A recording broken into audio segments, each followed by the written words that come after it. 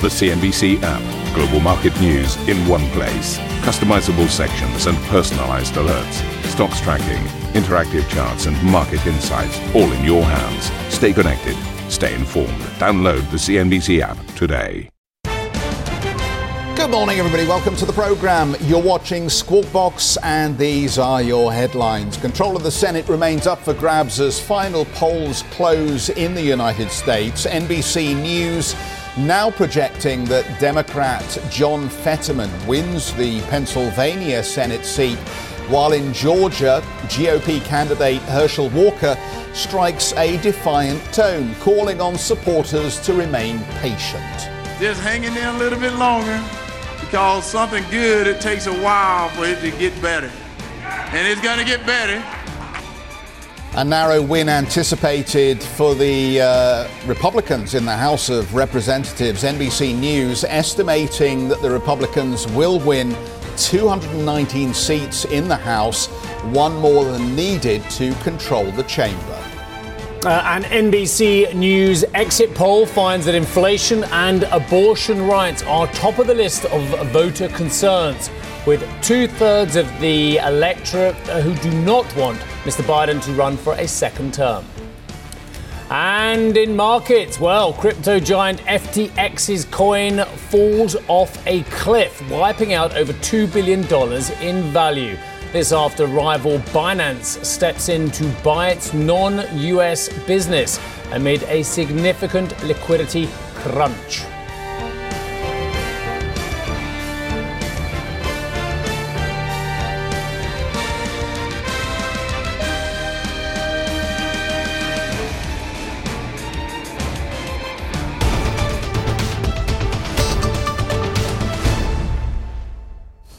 So it's 1 a.m. Eastern, 6 a.m. here in London, and Steve and I are up at the big wall this morning. It's fascinating, wasn't it? I have to say, a bit like, I guess, when you're looking at any political system, every couple of years you have to brush off the key states, whether it's Nevada or Georgia or Pennsylvania or Ohio, and get quite interested. And I have to say, it is always fascinating looking at the various levels at which this is playing out, whether it's at a Senate level, representative level, about the next presidency level, about what Florida has become or not become, the excitement at Georgia at the governor level. It is genuinely absolutely fascinating. And then our job later on will be to talk about the markets. But in the meantime, an enormous amount going on at every single level.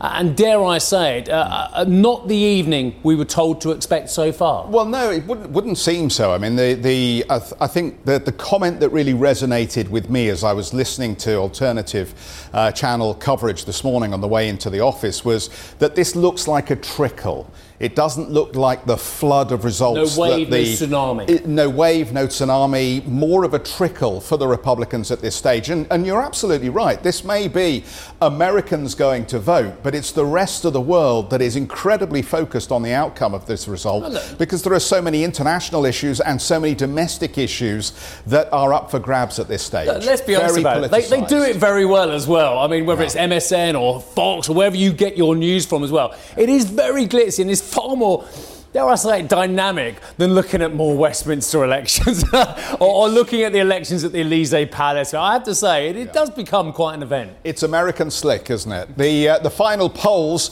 have just closed then in Hawaii. Results coming in for the US midterm elections. Control of Congress is still up in the air at the moment. An NBC News exit poll has found inflation and abortion the most important issues for voters as they cast their ballots, despite the Republicans trying to push the issue of crime. Well, in the Senate, NBC News has just projected that Democrat John Fetterman will claim the seat, flipping a key state for the Democrats. And we are still waiting on results for 7 seats as tight contests in Georgia, Arizona, Nevada and Wisconsin are still too close to call this hour. Meanwhile, in Ohio's closely watched Senate race, NBC News projecting that Republican J.D. Vance has defeated Democrat Tim Ryan. The Democrats are fighting to defend their current 50-50 majority, meaning Republicans only need to flip one seat to take control of the chamber. Well, that was the case before Fetterman, of course, but it's all very exciting. The NBC News group, though, cannot project control of the House just yet, but the News Decision Desk estimates that Republicans will win 219 seats with a margin of error of 13 seats. Either party would need 218 to control the chamber. Well, look, a great part of our coverage at our sister channels is NBC's Alice Barr, who joins us now. And Alice, the line which Jeff and I were saying earlier on is this is not necessarily the evening we were led to expect coming into this evening. Yeah, we're kind of in this pattern of just breaking expectations over the past couple of election cycles, and that is what we're seeing tonight. We've been hearing all these predictions of a red wave, a red tsunami potentially taking over, particularly the House. That's where it was most expected that Republicans were going to pick up a whole lot of seats, and it's just not really playing out that way right now. You guys just did a good job of laying out the picture as it stands right now. If this projection from the NBC News Desk were to come through, that the Republican majority in the House wound up being 219 votes. That's a really narrow margin. And there were predictions of up to like 30 seats that potentially would separate Republicans and Democrats. This is important because that affects how much power the House Speaker, presumably Kevin McCarthy, would have to be able to wield, just kind of how much latitude he would have to try to push through the Republican agenda in the House. There are all kinds of discussions about different investigations that could be undertaken against members of the Biden administration. All of that kind of stuff that's really partisan, that gets a lot harder to do if you don't have a big red wall of all of these Republican seats behind you. If it's super narrowly divided, maybe some of that stuff becomes less likely. And then, of course, in the Senate, just getting that race called for John Fetterman, the Democrat in Pennsylvania, that is huge. That's a pickup for Democrats. So even if they do lose one of these other seats that we're still waiting to hear about, Nevada, for instance, has been one that's been predicted could potentially go toward Republicans. Now that there's that seat projected for Democrats to pick up in Pennsylvania, that gives them that cushion as we wait for these other critical races to come throughout the night. And frankly, not just the night, but potentially the weeks ahead, particularly Georgia, that could go to a runoff. That could be a little ways down the road still. Alice, terrific. Thank you so much for that. And hopefully we'll catch up with you in the next hour for an update as these results come in. Alice Barr with us from NBC News. Well, the big story, of course, is, I guess, which way the House goes. But of course, once these votes are done, we're off and running on 2024. We've started. Effectively. And the brickbats are already coming in from one potential Republican candidate towards another Republican candidate. Who might that Republican candidate be? Well, there's the big beast of the party potentially doesn't like another beast who's coming up who's looking pretty big after a big win last night. Yeah, let's just tell viewers what on earth we're talking about. Run you through this. NBC News now projecting that the Republican governor, Ron DeSantis, has won re-election in Florida, defeating his Democratic rival, Charlie Crist, after narrowly winning the state 4 years ago. DeSantis' swift victory this year could be a springboard for a potential White House run. The Republican presidential hopeful has previously clashed with one Donald Trump, with the former president calling him Ron DeSanctimonious at a rally this weekend. But he had a very big night. And I think the other thing we need to dissect is DeSantis had a big night, but how did the Trump candidates, the endorsed Trump candidates at every level, how did they perform overnight? And that is what the Republican Party will be poring over in the next hours, days and weeks. Because in a late night speech, a victory speech, DeSantis said he's only just begun. Interesting. I've only just begun, he said, to fight for the people of Florida. Is that the Carpenters? We have embraced freedom.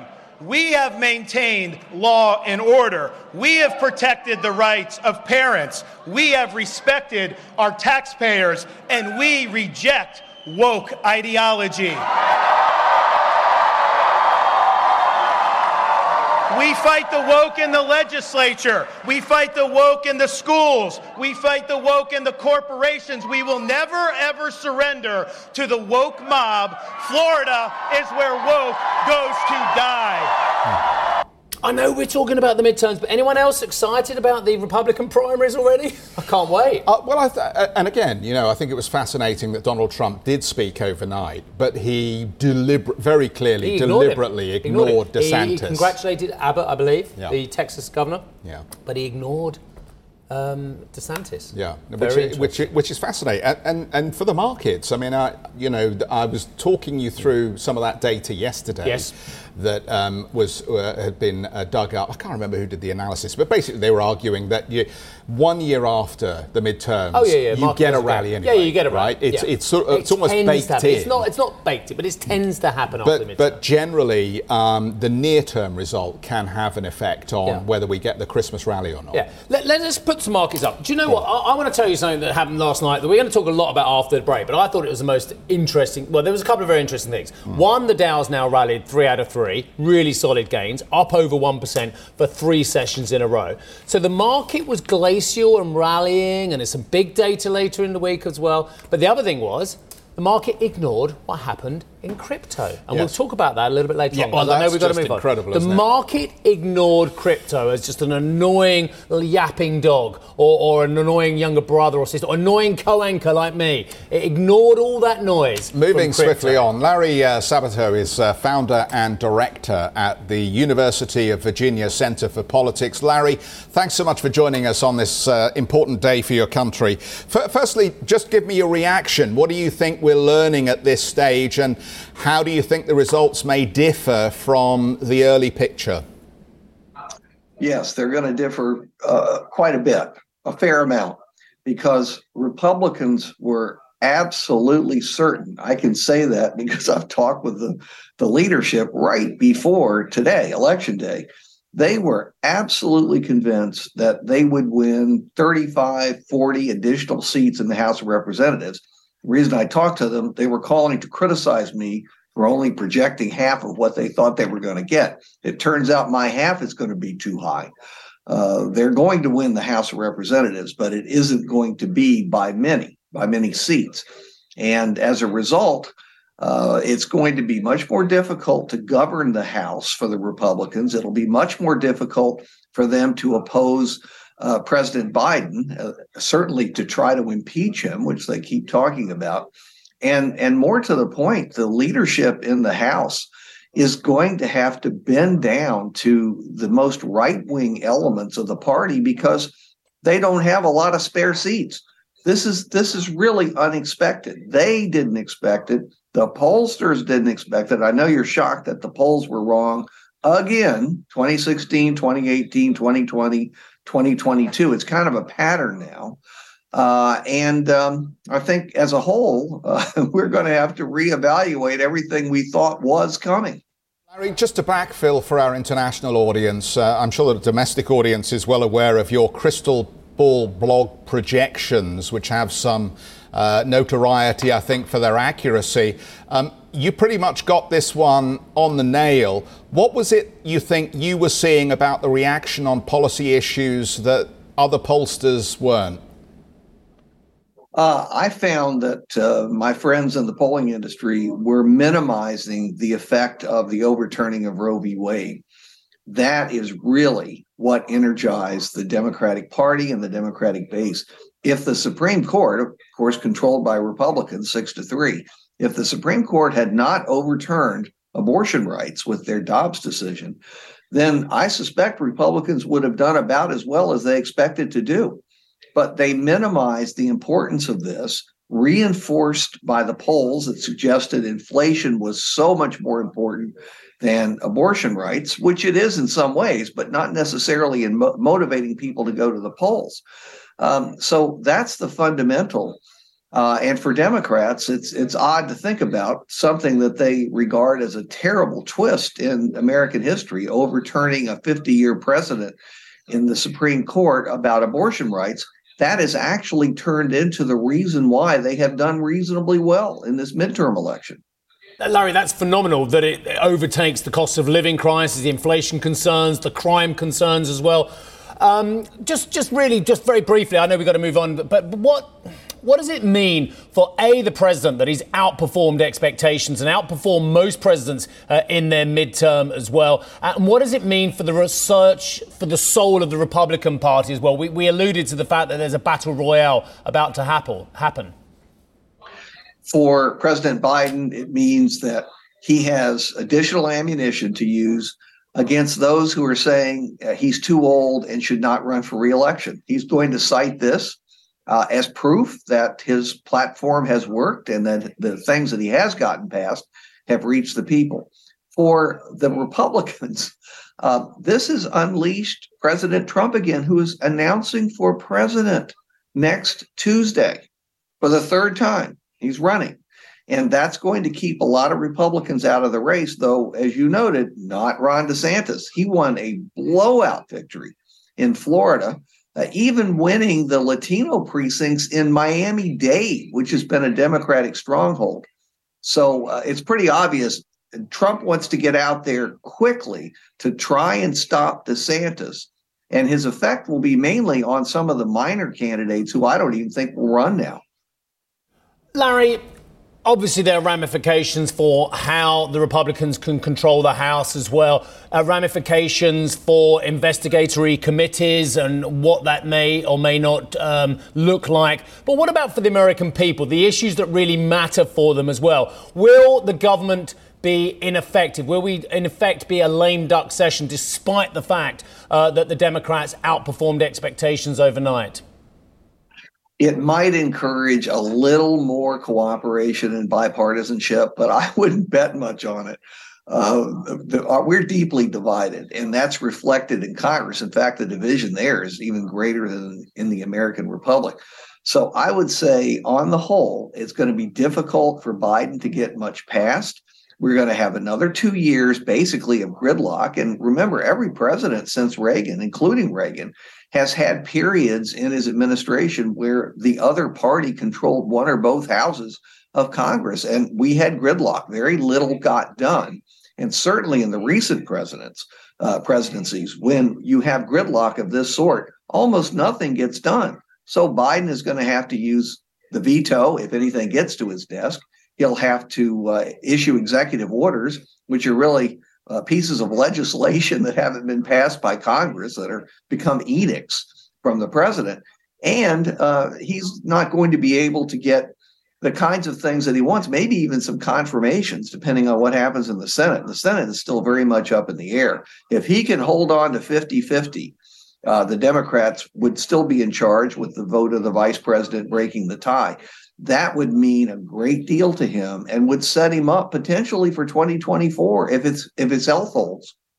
Larry, let me just ask you about the debt ceiling then, because I think there's been a lot of market speculation that we will be back into that whole push me, shove you around the debt ceiling here, but with a much narrower lead in the House than anticipated.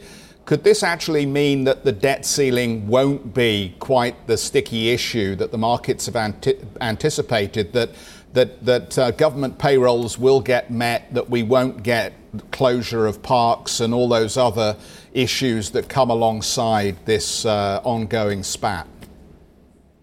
I would like to think it's the latter, and there is a chance that will happen because there are going to be a few moderate Republicans who see what's happened and realize that if they go too far to the right, they get too extreme, the House Freedom Caucus begins running the Republican caucus in the House, they might be challenged and defeated in 2024 for their own seats. So it's an incentive for them to reach some kind of compromise with the Democrats in the House and Senate and do what needs to be done on the debt ceiling. And everybody knows what needs to be done, but it's going to be as a result of political posturing. What a shock. That always happens, but it's going to be worse now.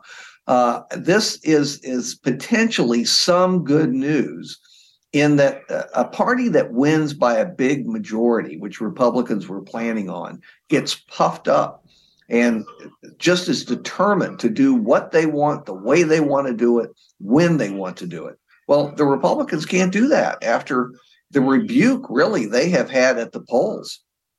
Larry, clear-eyed analysis at 1:19 in the morning. I wish I could do the same. Thank you very much indeed for the time, sir. Really good. And what an amazingly fascinating night US politics has dished up for all of us. Thank you, Larry. Larry Sabato, who is founder and director of UVA Centre for Politics as well.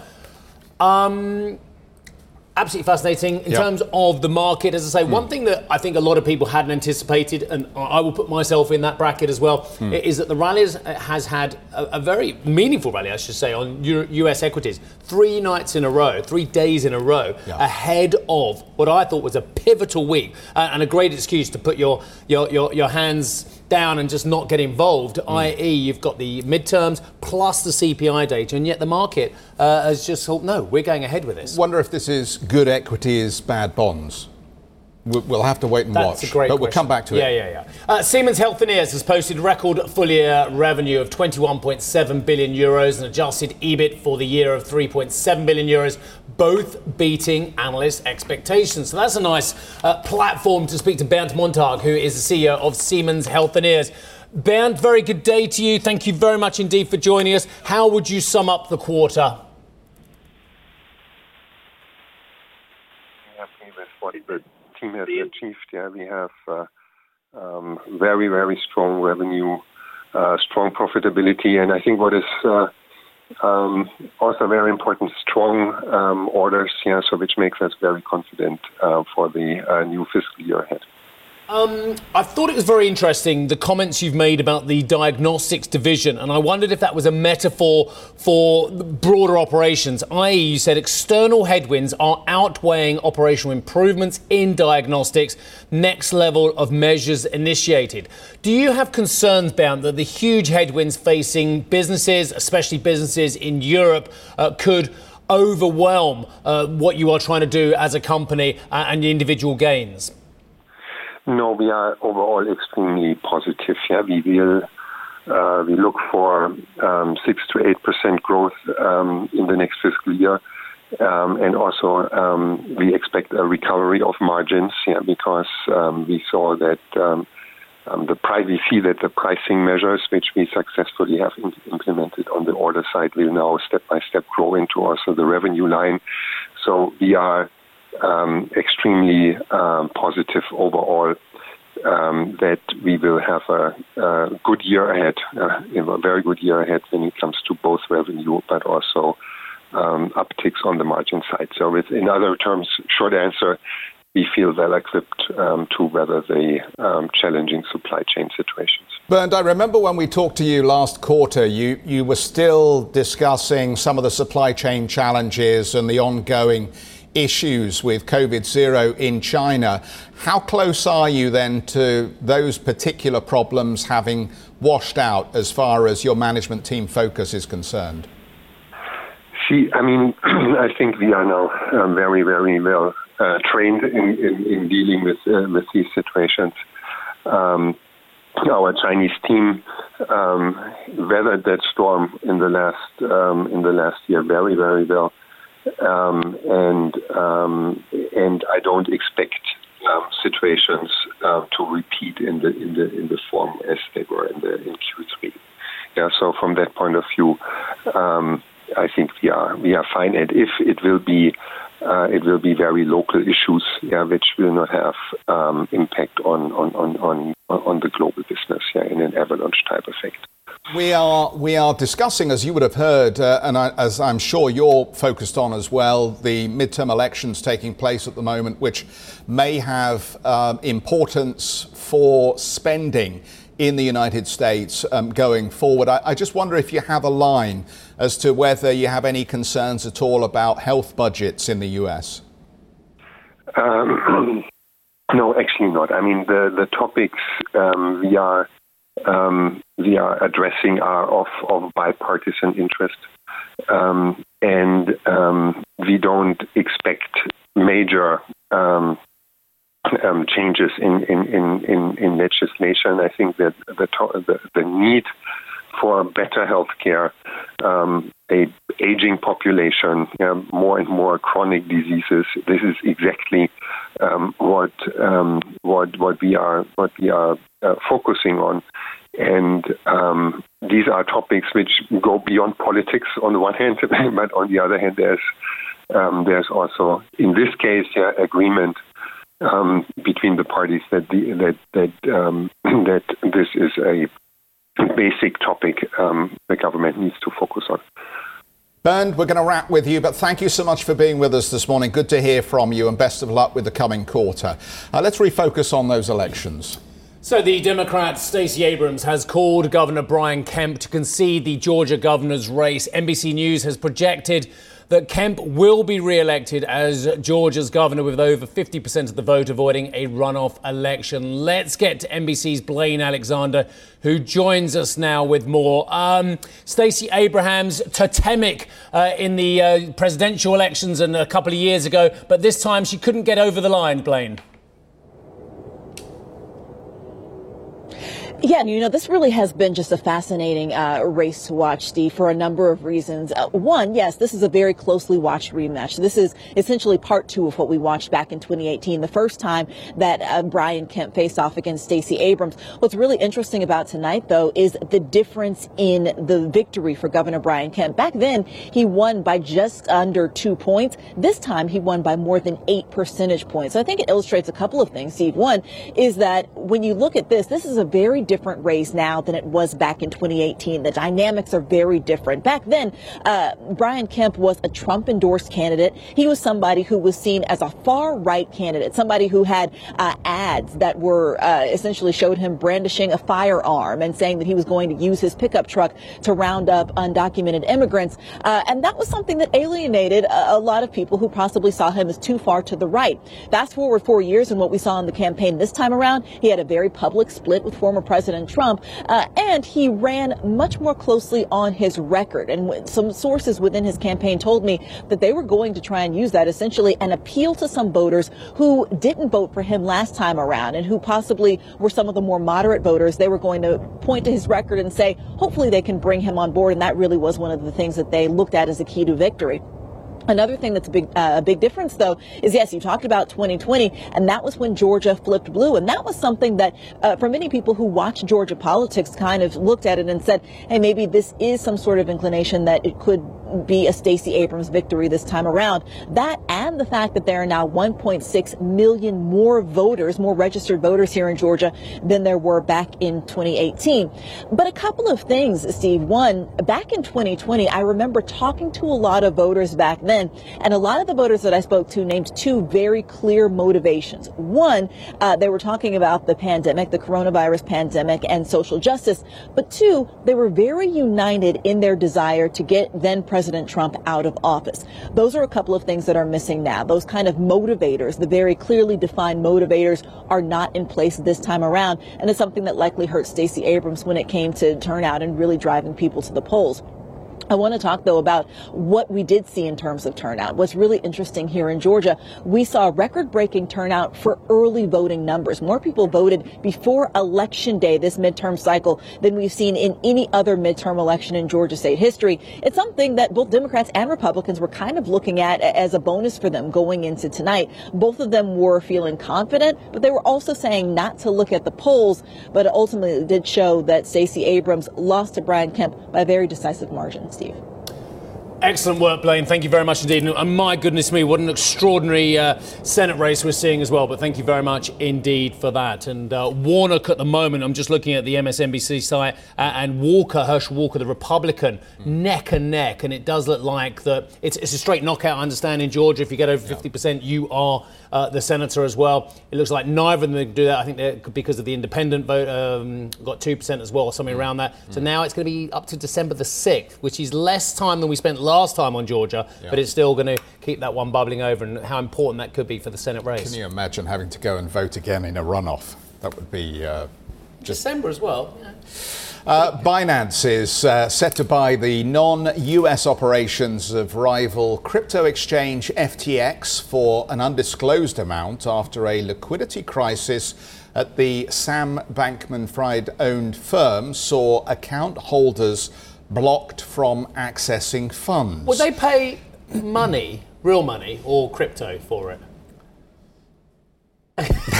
No, but that's an interesting I just thought I'd chuck that one question, out there. You know, bearing in mind, crypto's the future and it's going to replace all the fiat currencies. Yeah. When you say real money, isn't crypto real money, Steve? It will be one day, potentially, according to the advocates. But at the moment, you can't really buy too much with it unless you're in El Salvador or somewhere. Right. The FTX token is set for its worst daily performance since 2019. Binance CEO Changpeng Zhao said in a tweet that Binance will conduct full due diligence in coming days. Yeah, I bet they will. The move sparked a sell-off across cryptocurrencies, with Bitcoin falling as low as 17,300, its lowest level since November 2020. What did it spark in the real market? Real assets. You know what? I get the sense that the real market has stopped watching crypto. I know. Don't you get that sense? It's 100%. Well, again, that's a weighted sentence again when I say the real market. The other market. Well, the real market with real assets, with real underlying assets. Yeah, I'll say it. There you go. I don't mind getting abused by them on Twitter again. They can do what they like. Right. But the truth of the matter is, the market ignored it. You know, like the yapping little dog. We've got great, lovely, fantastic hounds, you and I. But they get these little yappy dogs. Right. Normally Jack Russells, I'd have to be honest, at your heels. It's like the yappy dog. Look at me, look at me, look at me. And like everyone's like, whatever, I'm carrying on. I'm ignoring you. You know what? You're not going to get that Twitter rage because they're all they've left Twitter and they're all trying to figure out how to make Mastodon work. No, they like Twitter because...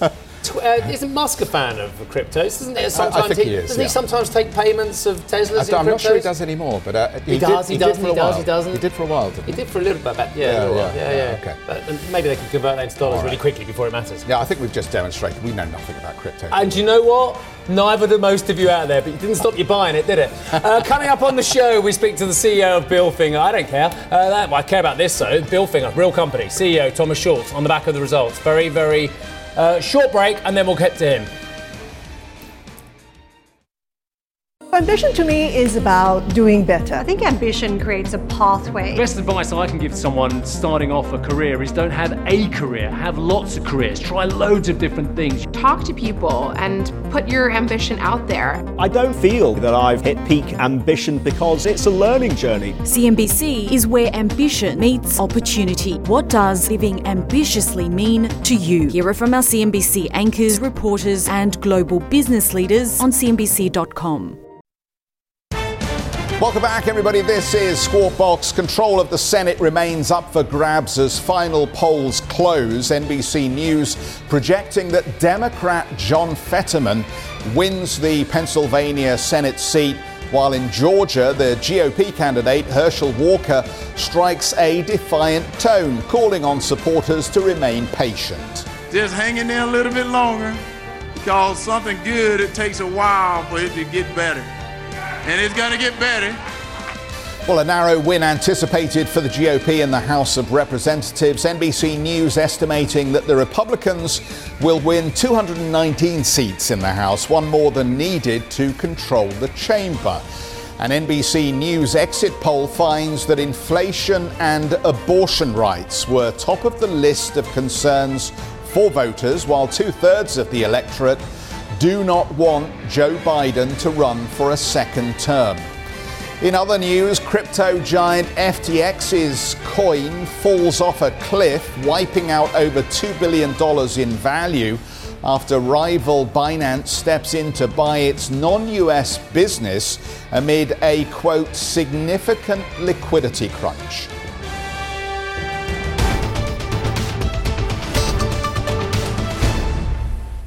Right, lots going on. In the Senate, NBC News has projected the Democrat John Fetterman will claim the Pennsylvania seat.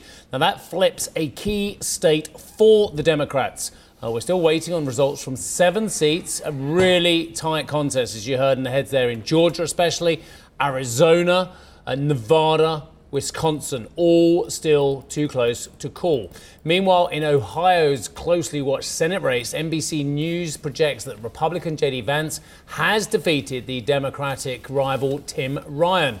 The Democrats are fighting to defend their current 50-50 majority, meaning Republicans only needed to flip 1 seat net to take control of the chamber. But of course, the Fetterman win may well upset those dynamics. NBC News cannot project control of the House, but the NBC News decision desk has estimated at the moment, and it is a fast-moving feast, that Republicans will win 219 seats with a margin of error, and this is the point here, big margin of error, 13 seats. Now, either party would need 218 seats to control the chamber.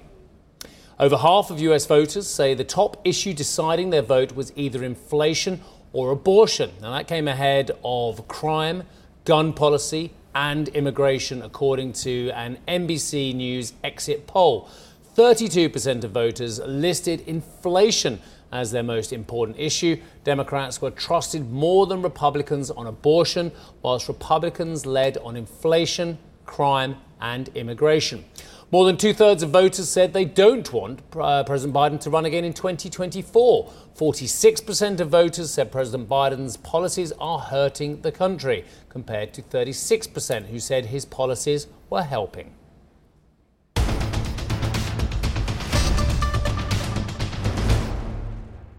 German industrial company Bilfinger has posted third quarter revenue of just over 1 billion euros. That's 11% higher than last year. We're pleased to catch up with Thomas Schulz, the CEO of Bilfinger.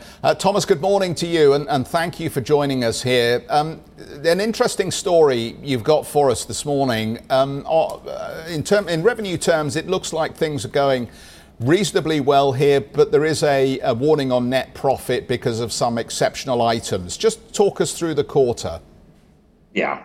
At first, good morning to everybody. We had actually quite a good quarter, 19% organic growth in order intake, and as you said, 11% growth in the revenue. Actually, cash flow was good, and the margin was on a reasonable level comparable to last year. But when we look into the situation, what we have, you all hear the worrying news about the global industry, global business. For us, efficiency and sustainability from our clients is top of the league, and there we are very well positioned. But in such a time, of course, you have to look into your own company to look what can you do more to bring the company's performance ahead. And one big item, what we see in North America, Europe, and Middle East very much is to invest into education and training to get younger people into industrial companies again and having a career, and on the blue collar side too. For that, we looked into how to find the funding for that, and administration in a time where you get more and more digitalized is, of course, an area where you can look in to make it more optimum. One of the points that you make here, I think, is the need for ongoing efficiency enhancements, and it's the booking of costs for that will have the impact going forward. How much fat is there actually to trim in Bilfinger at this point? My sense is that your business, like many other businesses, have been running relatively leanly. What is it you're doing at this stage that will have that cost impact that will make a difference? Yeah, we see actually that we have an improvement potential of 55 million euro, and that is what we will take in that step approach efficiency program in the next few weeks and months to come. The cost for it is 60 million euro. Important to say is roughly 1/4 of the 55 million, what we will save by streamlining administration and other cost items in the SG&A, we will reinvest into education and training. Thomas, very good morning to you. Look, whether it's hydrogen, LNG, nuclear, the broader energy transition, Bilfinger is involved as well. We're late to the party compared to where we should have been in terms of the energy transition, relying too much on authoritarian regime gas suppliers and oil suppliers. How's it going for corporate Germany in particular, sir? Yeah, at first, for us, it was actually very well. Hydrogen, LNG, district heating, district cooling, nuclear, my favorite, nuclear, very green technology, all developing in the right direction. Demand in the world, demand in the regions are going very well. Yes, you are right. We see more and more administrative or government impact on different items in our business. On the other side, when you look into, we heard in US, inflation is a big item in the midterm elections. It is, of course, a very big item in Europe, too. The people see that they have to pay for energy 3, 4, 10 times more than before. And it hits and it hurts the people. It is important that we look more into sustainability and green energy. But in the meantime, until we have it, we have to see that existing infrastructure get utilized to the absolute maximum and in a very efficient way. And that is where we as Bilfinger are sitting in the core and in the heart of the industry. And I think in many ways, Thomas, events have proven it doesn't matter really what you think about climate change and about sustainability. Plenty of people are detractors around the world. But if you want energy security, having alternative technologies and alternative sources of energy, that's just as important as well. Can alternatives over the medium term, and I hear what you said about the short term, can alternatives over the medium term accelerate that independence from an energy perspective for Europe? Absolutely, it can. And one very important item is there. It will be a hell of a good sales point and sales product package for whole Europe into the whole world. We are running ahead in sustainability, in technology in Europe, if we play the competence and the demand and the need and the push what we have in the society in the right way. On the other side, when you look into this green, what we call green energy, it's not only about the energy supply, it's about the energy supply in a stable, regular way. It is important. I take, for example, Germany, we have a 50 hertz net grid, what we have in Germany. If we have too much, we go out of range. So to have it stable is important too. We have the knowledge, we have the money, we have the infrastructure, we have the willingness. But to implement it, we need more time. It's not done tomorrow. And I really demand that we stop to talk so much about it and just go for it. We as Bilfinger and a lot of our clients are absolutely prepared for it. Oh, if only the politicians would listen to such sense. Let's stop talking about it and go for it. Love it, Thomas. Nice to speak to you, sir. Thank you very much indeed for joining us from Mannheim today. Thomas Schulz, CEO of Bilfinger. Thank you for listening to Squawk Box Europe Express. For more market-moving news, you can head to cnbc.com. Or join us again on the show with Jeff Cutmore, Steve Sedgwick and Karen Cho, weekdays on CNBC.